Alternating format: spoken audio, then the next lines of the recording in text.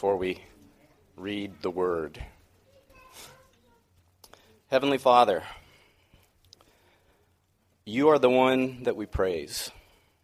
You are the one we adore. And Father, only you give the healing and grace our hearts always hunger for.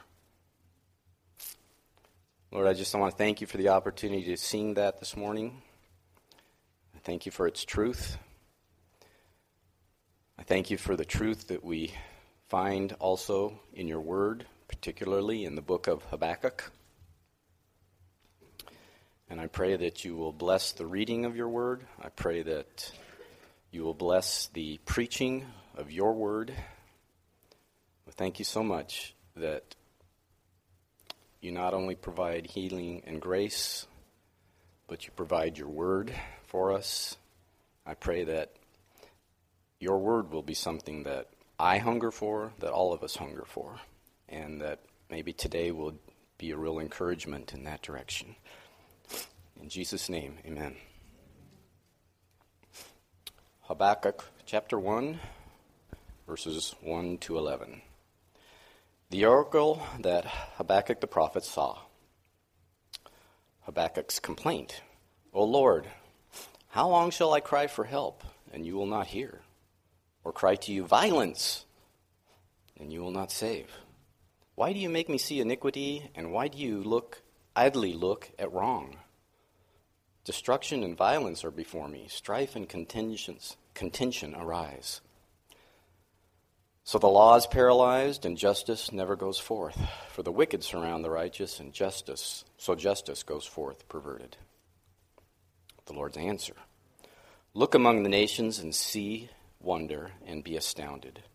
For I am doing a work in your days that you would not believe if told. For behold, I am raising up the Chaldeans, that bitter and hasty nation who march through the breadth of the earth to seize dwellings not their own. They are dreaded and fearsome. Their justice and dignity go forth from themselves. Their horses are swifter than leopards, more fierce than the evening wolves. Their horsemen press proudly on. Their horsemen come from afar. They fly like an eagle, swift to devour. They all come for violence, and all their faces forward. They gather captives like sand. At kings they scoff. At rulers they laugh. They laugh at every fortress, for they pile up earth and take it. Then they sweep by like the wind and go on, guilty men, whose own might is their God. This is the word of the Lord.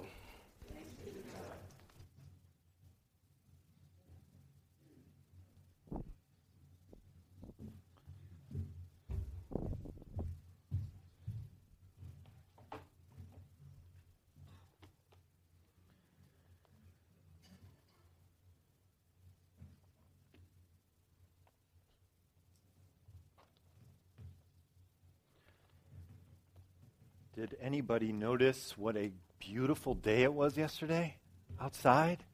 After the rain, the crispness of the air? Were you outside working too much and you didn't even notice it? It was just gorgeous yesterday. Just a beautiful, beautiful day. Very thankful for the Lord allowing us to live in such a beautiful place, and for the rain that we've had this winter, for the beautiful crisp air and beautiful day that we had yesterday.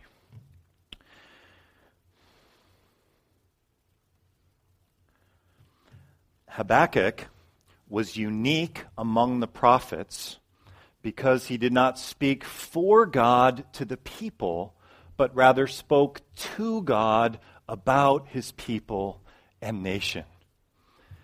The way God normally works in the Old Testament through his prophets is he gives his prophets a message for the people. It's usually something like repent, and repent, and repent. And then they take that message to the people. But Habakkuk stands out because what we really have in this short book that we're going to look at today in 3 sermons, just 3 weeks here, what we really have in this little book is his own spiritual journal where he is speaking to God about the conditions on the ground in ancient Israel. So before we get to the passage, just a few comments about what's going on the ground and background here as we transition to this new series and to this new book. Habakkuk was written in about the year 600 BC, and Israel has been divided. The northern kingdom has, in the year 722, the northern tribes have been taken into captivity. So Habakkuk is in the south. And it is a bad time in the nation of Israel, the southern part of Israel known as Judah. It is a bad time. And he is seeing all kinds of terrible things around him. And he cries out to God on behalf of what he is seeing. There is massive violence and injustice going on among the people of God. Let's take a look at the first 4 verses here where he cries out. We have a very brief introduction in verse 1. Hopefully you have your Bibles open to Habakkuk chapter 1. This brief introduction, the oracle that Habakkuk the prophet received. And now we have in verses 2 through 4, we have his prayer. We have his complaint or his lament or his crying out to the Lord. Let's look at it, verses 2 through 4. How long, O Lord, must I call for help, but you do not listen? How long must I call, but you do not listen? Or cry out to you, violence, but you do not save? Why do you make me look at injustice? Why do you tolerate wrong? Destruction and violence are before me. There is strife and conflict abounds. Therefore the law is paralyzed, and justice never prevails. The wicked hem in the righteous, so that justice is perverted. So let's notice a few things here in this prayer. Number 1, it begins, how long, O Lord, must I call for help? Habakkuk has been in the desert. He has been crying out to God for a lengthy period of time. And it is as though God doesn't exist. It's like he's absent. And what he has been crying out about is the violence that's going on in Judah amongst the people of God.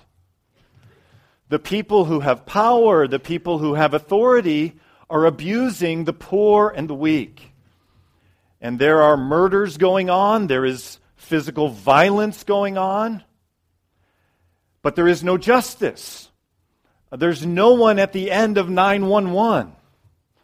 You and I have never really lived in a culture like that. Imagine what it would be like living in an ancient theocracy. God is ruling. He's given his law to be applied. But the law is not being applied. There's violence going on. People are being killed. And the people who are doing the killing, nothing is happening.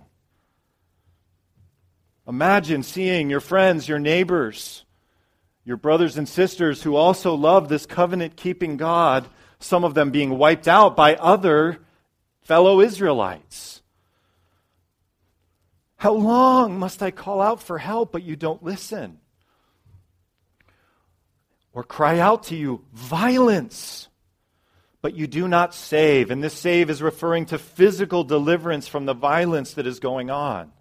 You don't seem to intervene. It seems like you're absent. It seems like you're not even there, God. As I was preparing this week and meditating and trying to saturate my mind and heart with the Word of God, I was struck. First of all, we're back in the Old Testament now. We've been in 1 Corinthians for 30-some weeks and been in the New Testament for 30-some weeks, and now we're into this more obscure place in the Old Testament. And I was looking at the Hebrew Bible at this word that's translated violence in verse 2. Or cry out to you, violence. And I was actually really surprised. It shows I'm not very familiar with the Hebrew Bible compared to the Greek New Testament. The word for violence here, this is kind of an aside in this message here. We're doing a little parenthetical pause. Is that okay, church? Okay. So the word for violence here is Hamas. A word that has been in the news and on our websites. It is the Hebrew word Hamas. And so I'm kind of scratching my head and thinking, okay, so there's these Arab people who hate the Jews and hate freedom, this terrorist organization called Hamas. What's going on? I didn't know that. So I did what everyone does, right? You go to Google to find out what's going on. And I found an article in an Israeli English newspaper. Some of you may be familiar with it. It's called Haaretz, The Land, but it's an English Israeli paper. And it talked about this bitter, ironic providence, okay? So let me just read to you a little bit from this article. This is an article written a year or two ago. It's pretty safe to assume that the Islamic terrorist organization that controls the Gaza Strip didn't conduct market research on the meaning and resonance of the organization's name in Hebrew before choosing to call itself Hamas. The Arabic name of the group is widely described as an acronym for, I need a Talbot to pronounce this for me, Harakat al-Maqawama al-Islamiyah, Islamic resistance movement, as well as an Arabic word meaning zeal. But unlike Islamic Jihad, say, or Al-Qaeda, the name Hamas is not just an Arabic term or an English translation of one. It also happens to mean a Hebrew word meaning violence, among other things. So did you get that? So this word Hamas is an acronym in Arabic for whatever that says up there in Arabic. Hamas, the Hebrew word, has been around since antediluvian times. In fact, it was one of the reasons God flooded the earth, according to Genesis, and the earth was corrupt before God, and the earth was filled with Hamas, was filled with violence. So back to our text. Is that an ironic providence? Back to our text here. The Hebrew word here in verse 2. Habakkuk, this prophet, who is a unique among prophets, and we have his spiritual journal here, he is crying out, Hamas! But you don't save. Where are you? You seem absent, God. Why do you tolerate wrong? Destruction and violence are all around. Look at verse 4. The law, the Torah, the books of Moses, it's paralyzed. And justice, mishpat, the Hebrew word here, used all over the place in the Old Testament, over 400 times, something that is at the very heart of God. It is beyond fairness. Justice doesn't prevail. The wicked hem in the righteous so that justice is perverted. So Habakkuk is crying out to God. We see his heart.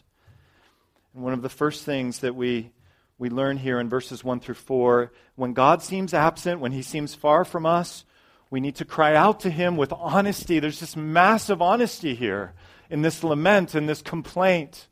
But there's also reverence and respect that Habakkuk is showing. Now, as I've said, as we read a passage like this, we have to think more broadly. We shouldn't just, things aren't like this for us, and we don't have this kind of neighbors being wiped out and this kind of violence going on. We have to think more broadly in applying the Word of God, or perhaps some of you can even connect with that. I don't know. So as I think more broadly about how to connect with Habakkuk's cry, when God seems absent and things are going wrong, it's not so much in societal injustice that you and I might experience and connect with, but it's more individual levels of injustice where God seems far away, where God seems distant, and we cry out to him. Give you an example from this man. His name is Paul Miller. He's on the right in this photo. His wife Jill and his adult daughter Kim here are pictured. And he, like all of us, has gone through a desert season in life, like Habakkuk. Where are you, God? You seem distant. You don't seem involved. And he writes about this in his book, which I highly recommend this book, A Praying Life. It's incredibly personal. I'm not sure I've read a book where someone takes you just into the intimacies of their lives and the struggles in their lives. And I want to share with you part of his struggle when God seems so far away from him.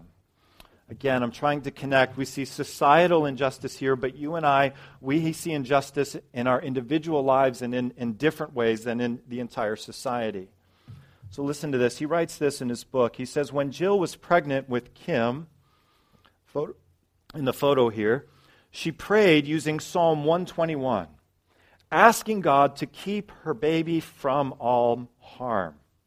Next to the psalm, Jill wrote the date, August 1981. And she started praying this prayer. When Kim was born, everything went wrong. The doctor gave Jill too much Pitocin, a drug to induce labor, and then left her unattended. I'd seen my wife go through 3 childbirths, but this one was very different. She was in agony.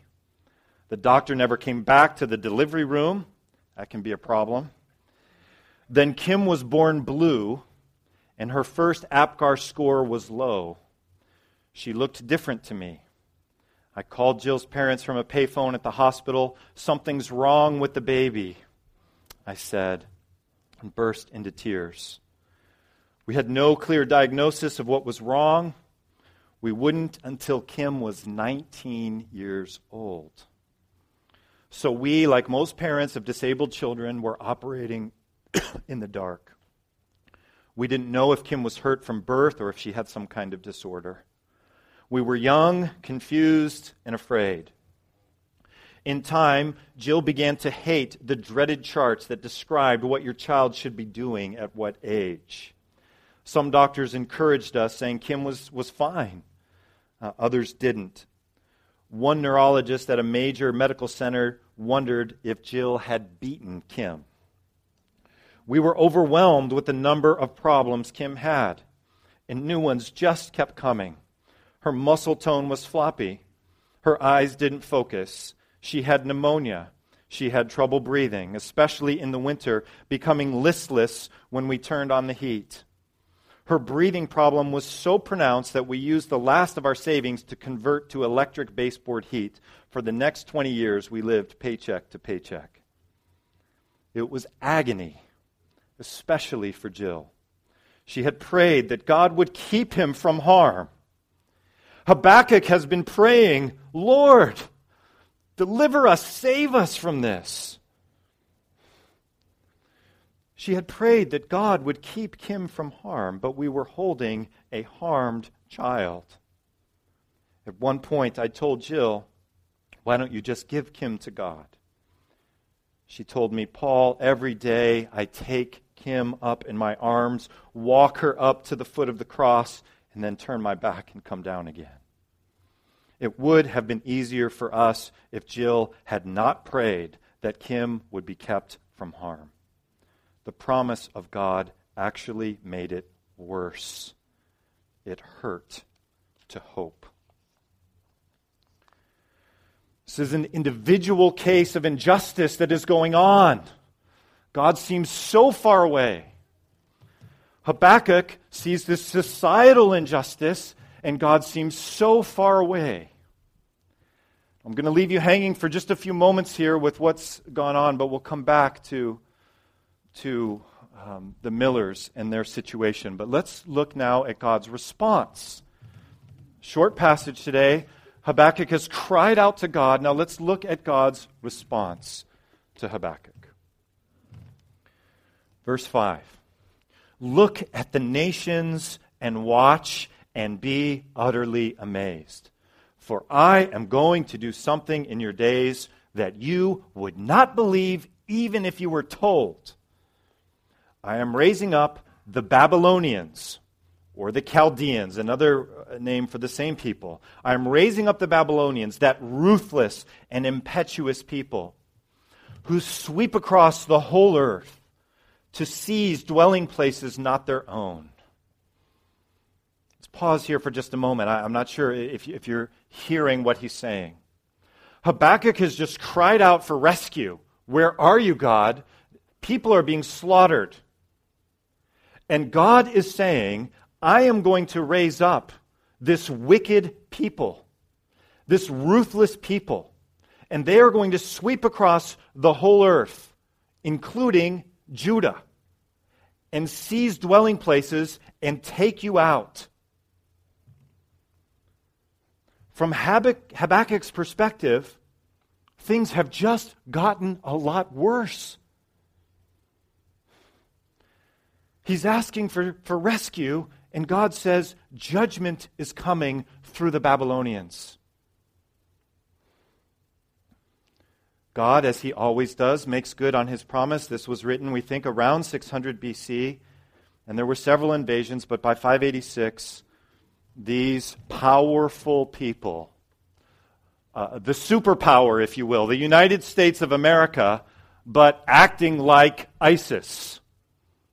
They've got all the weapons and all the power. They can take out anybody. This is who is going to come. This is who's coming to Judah.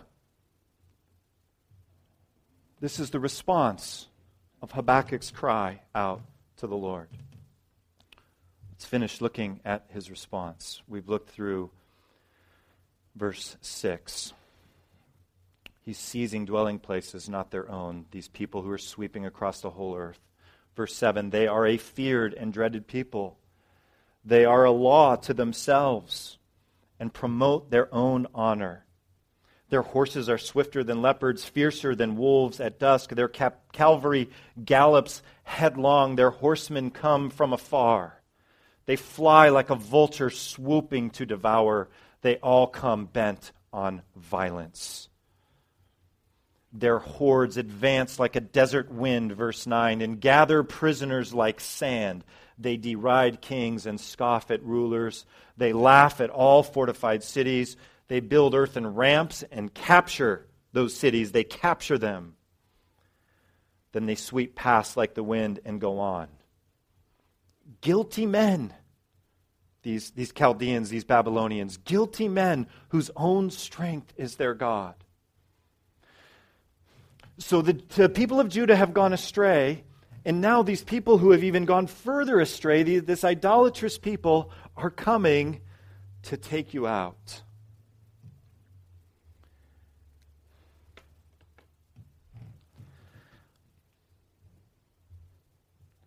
Shall we stand for benediction?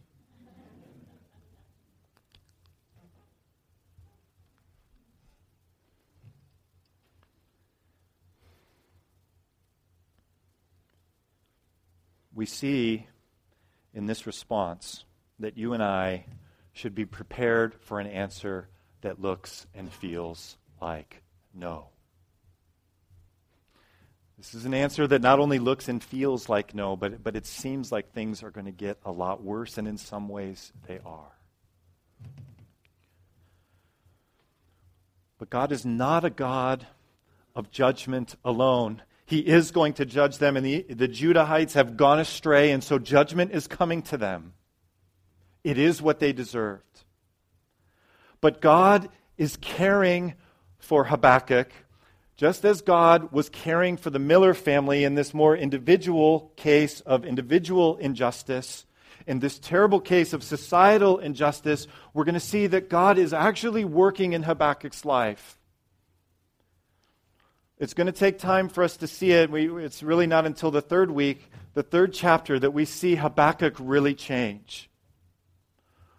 My point here, and this is going to be a 3-week series, so you're going to leave a few things hanging, but the main point here is that God is with us even when He seems very absent, and you and I need to be prepared for answers that look and feel like no, and like God is not here.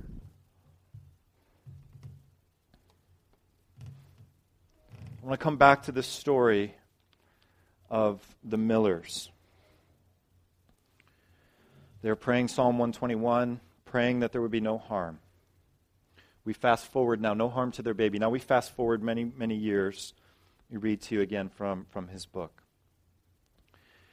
He writes, very early on, Jill and I were aware that because of Kim, God was humbling us, making us more like His Son. Kim, their daughter, saved our family, beginning with me, he says. God used Kim to wake me up spiritually. I'd been thinking about leaving the inner city school where I was a teaching principal to expand our tax business. I'd open up another office, and I realized I could make money. Nothing wrong with that, but at the same time, my heart was bending away from God.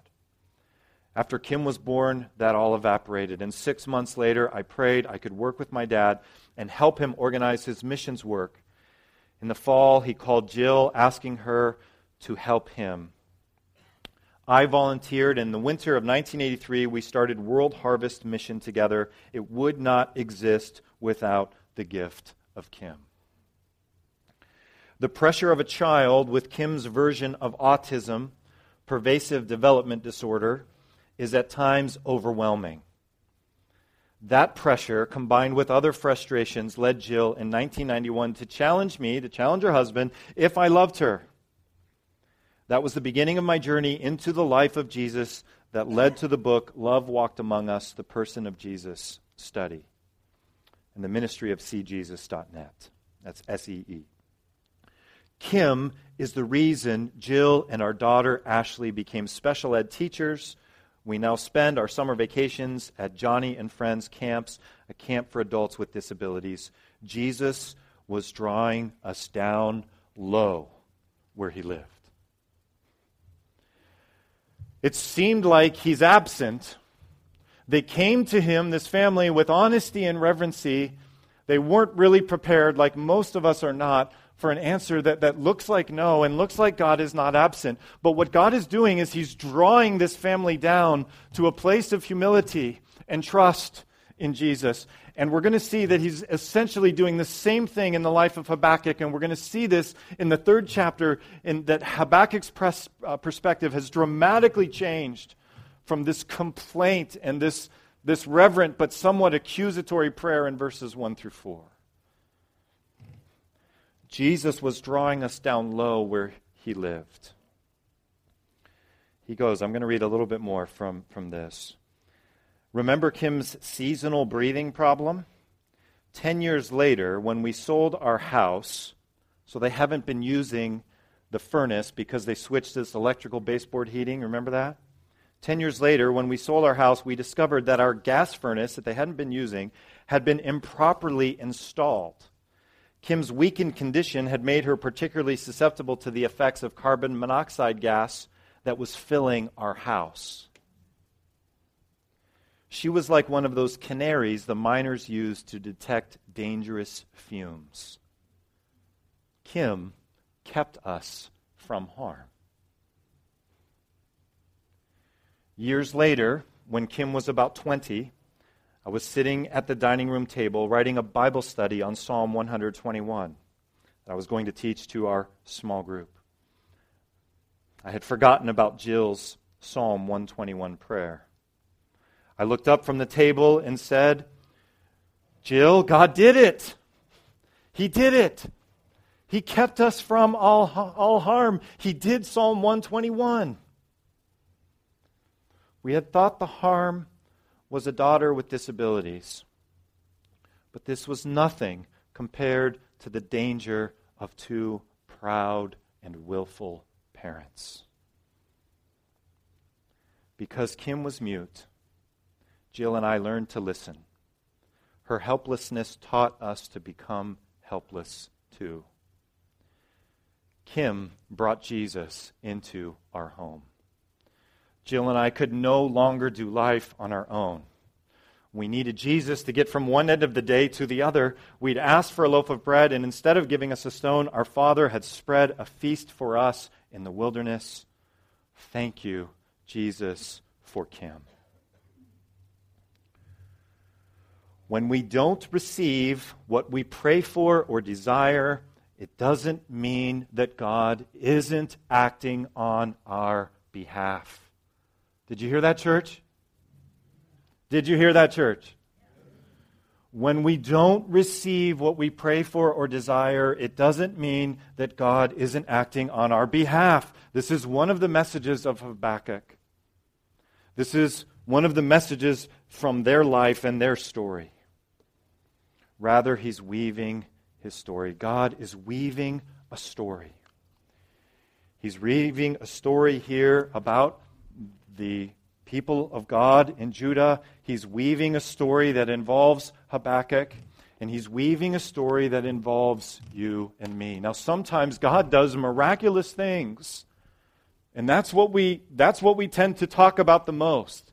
And he answers our prayers, and I am very thankful for that. But very often, God seems absent. And we cry out to him, and things get worse.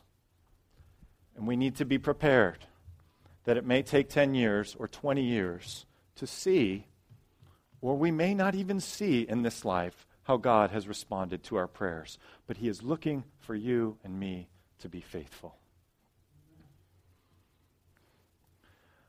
Our last few minutes, I just want to connect this text with the New Testament. When God seems absent, the power of the risen Jesus is sufficient for you to worshipfully endure anything. Anything. To endure what Habakkuk endured, to endure what the Millers endured, to endure what I'm aware, just a few of you, of what you have been enduring recently. There's been a lot of enduring of hardship in our church in recent days and weeks. The power of the risen Jesus is sufficient. As we read the Old Testament, we need to connect it with the gospel, with the truths of the gospel. Familiar passage, Philippians 4. Paul writes, I am not saying this because I am in need, for I have learned to be content whatever the circumstances. Whether there's societal violence, whether we have a baby that we did not ask for. I have learned to be content whatever the circumstances. I know what it is to be in need. I know what it is to have plenty. I have learned the secret of being content in any and every situation, whether well-fed or hungry, whether living in plenty or in want. I can do everything through him who gives me strength. Jesus Christ is the one who sees us through. Even when God seems absent, even when our prayers seem to bring about a more complicated and a worse scenario than what we had before we began praying. And then finally, the weakness of reading, this is a great book, this book by Paul Miller, but the weaknesses of reading books like that is a lot of times we don't have these incredible insights 10 or 20 years later to what's gone wrong. Sometimes we don't get that. They got that. Praise God, they got that. But sometimes we don't.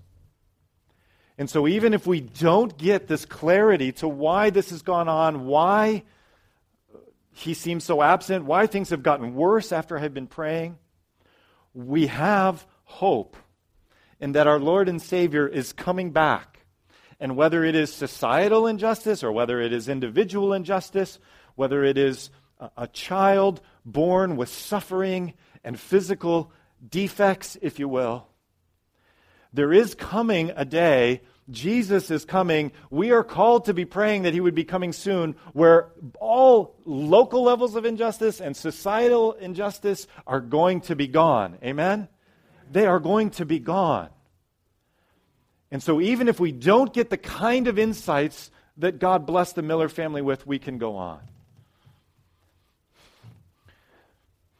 This guy, Richard Felix, was the president of Azusa Pacific University. He watched his wife die slowly of cancer. He wrote this. He said, "It is possible to stand on the cusp of our very worst fears, endure the nightmare of their coming true, and find that on the other side we have been transformed rather than destroyed." Thousands of people praying for this guy's wife to be healed. She had a long, miserable, ending in death bout with cancer. It didn't take him down, because the Lord Jesus transformed him through this. He didn't miraculously heal his wife. He could have, but he didn't. The Lord Jesus saw him through this and transformed him. We're going to see transformation in Habakkuk when we get to chapter 3. This is what he's looking for in you and me when God seems very far away. We need to cry out to him with honesty and reverence. We need to be prepared for an answer that looks and feels like no. The power of the risen Jesus is sufficient for you and me. And finally, Jesus is coming soon. Both societal and individual injustices will be no more. Let me close by reading this passage. Then I saw a new heaven and a new earth. For the first heaven and the first earth had passed away, and there was no longer any sea. I saw the holy city, the new Jerusalem, coming down out of heaven from God, prepared as a bride, beautifully dressed for her husband. And I heard a loud voice from the throne saying, "Now the dwelling of God is with men, and He will live with them. They will be His people, and God Himself will be with them and be their God. He who overcomes will inherit all this." That's you and I, who persevere by faith to the end. He who overcomes will inherit all this, and I will be his God, and he will be my son. She will be my daughter. But the cowardly, the unbelieving, the vile, the murderers in ancient Judah, the sexually immoral, those who practice magic arts, the idolaters, and all liars, their place will be in the fiery lake of burning sulfur. This is the second death. Our God is not a God who ignores injustices. There is justice that is coming. And for those who by faith know the Lord Jesus, we will be living forever and ever and ever in His presence, and we will not need to pray Psalm 121 over our children in the womb. We will not be left in the dark about why this happened and why you seem so far away. The Lord Jesus is going to be right in our midst. I'm praying that He would come soon. Let's bow our heads and pray that together. Father in heaven, Lord, I know there are many here that are in a desert of sorts.